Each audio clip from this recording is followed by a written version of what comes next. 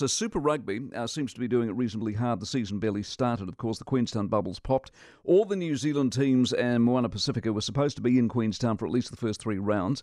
Moana Pacifica got an outbreak, at least 15 isolating. That sorted that out. So the Chiefs come home today. The others leave after this weekend's game. Player Services Manager at the New Zealand Rugby Players Association, James Parsons, with us. James, morning.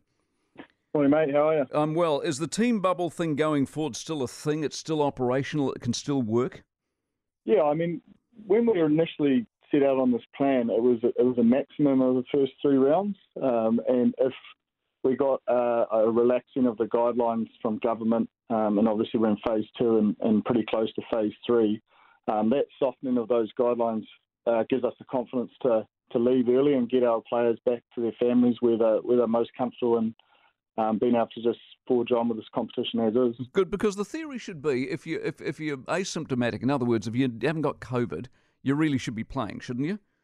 Yeah, absolutely. And then I suppose the difference and the reason why we had to go to the bubble was managing close contacts and what that close contact definition was under phase 1.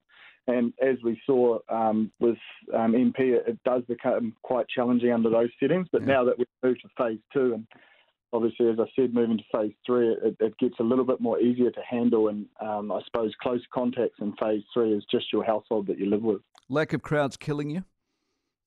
Oh, look, it's never ideal, but unfortunately, we've been going through this since 2020, and it's just about dealing with the facts that we have at the time and making our way through it, and hopefully in time those settings relax as well, and we can get our fans back engaged in the game, and I mean that's what it's there for, is producing a product that people can enjoy and support. And from what we've already seen, the Crusaders are going to win again, eh?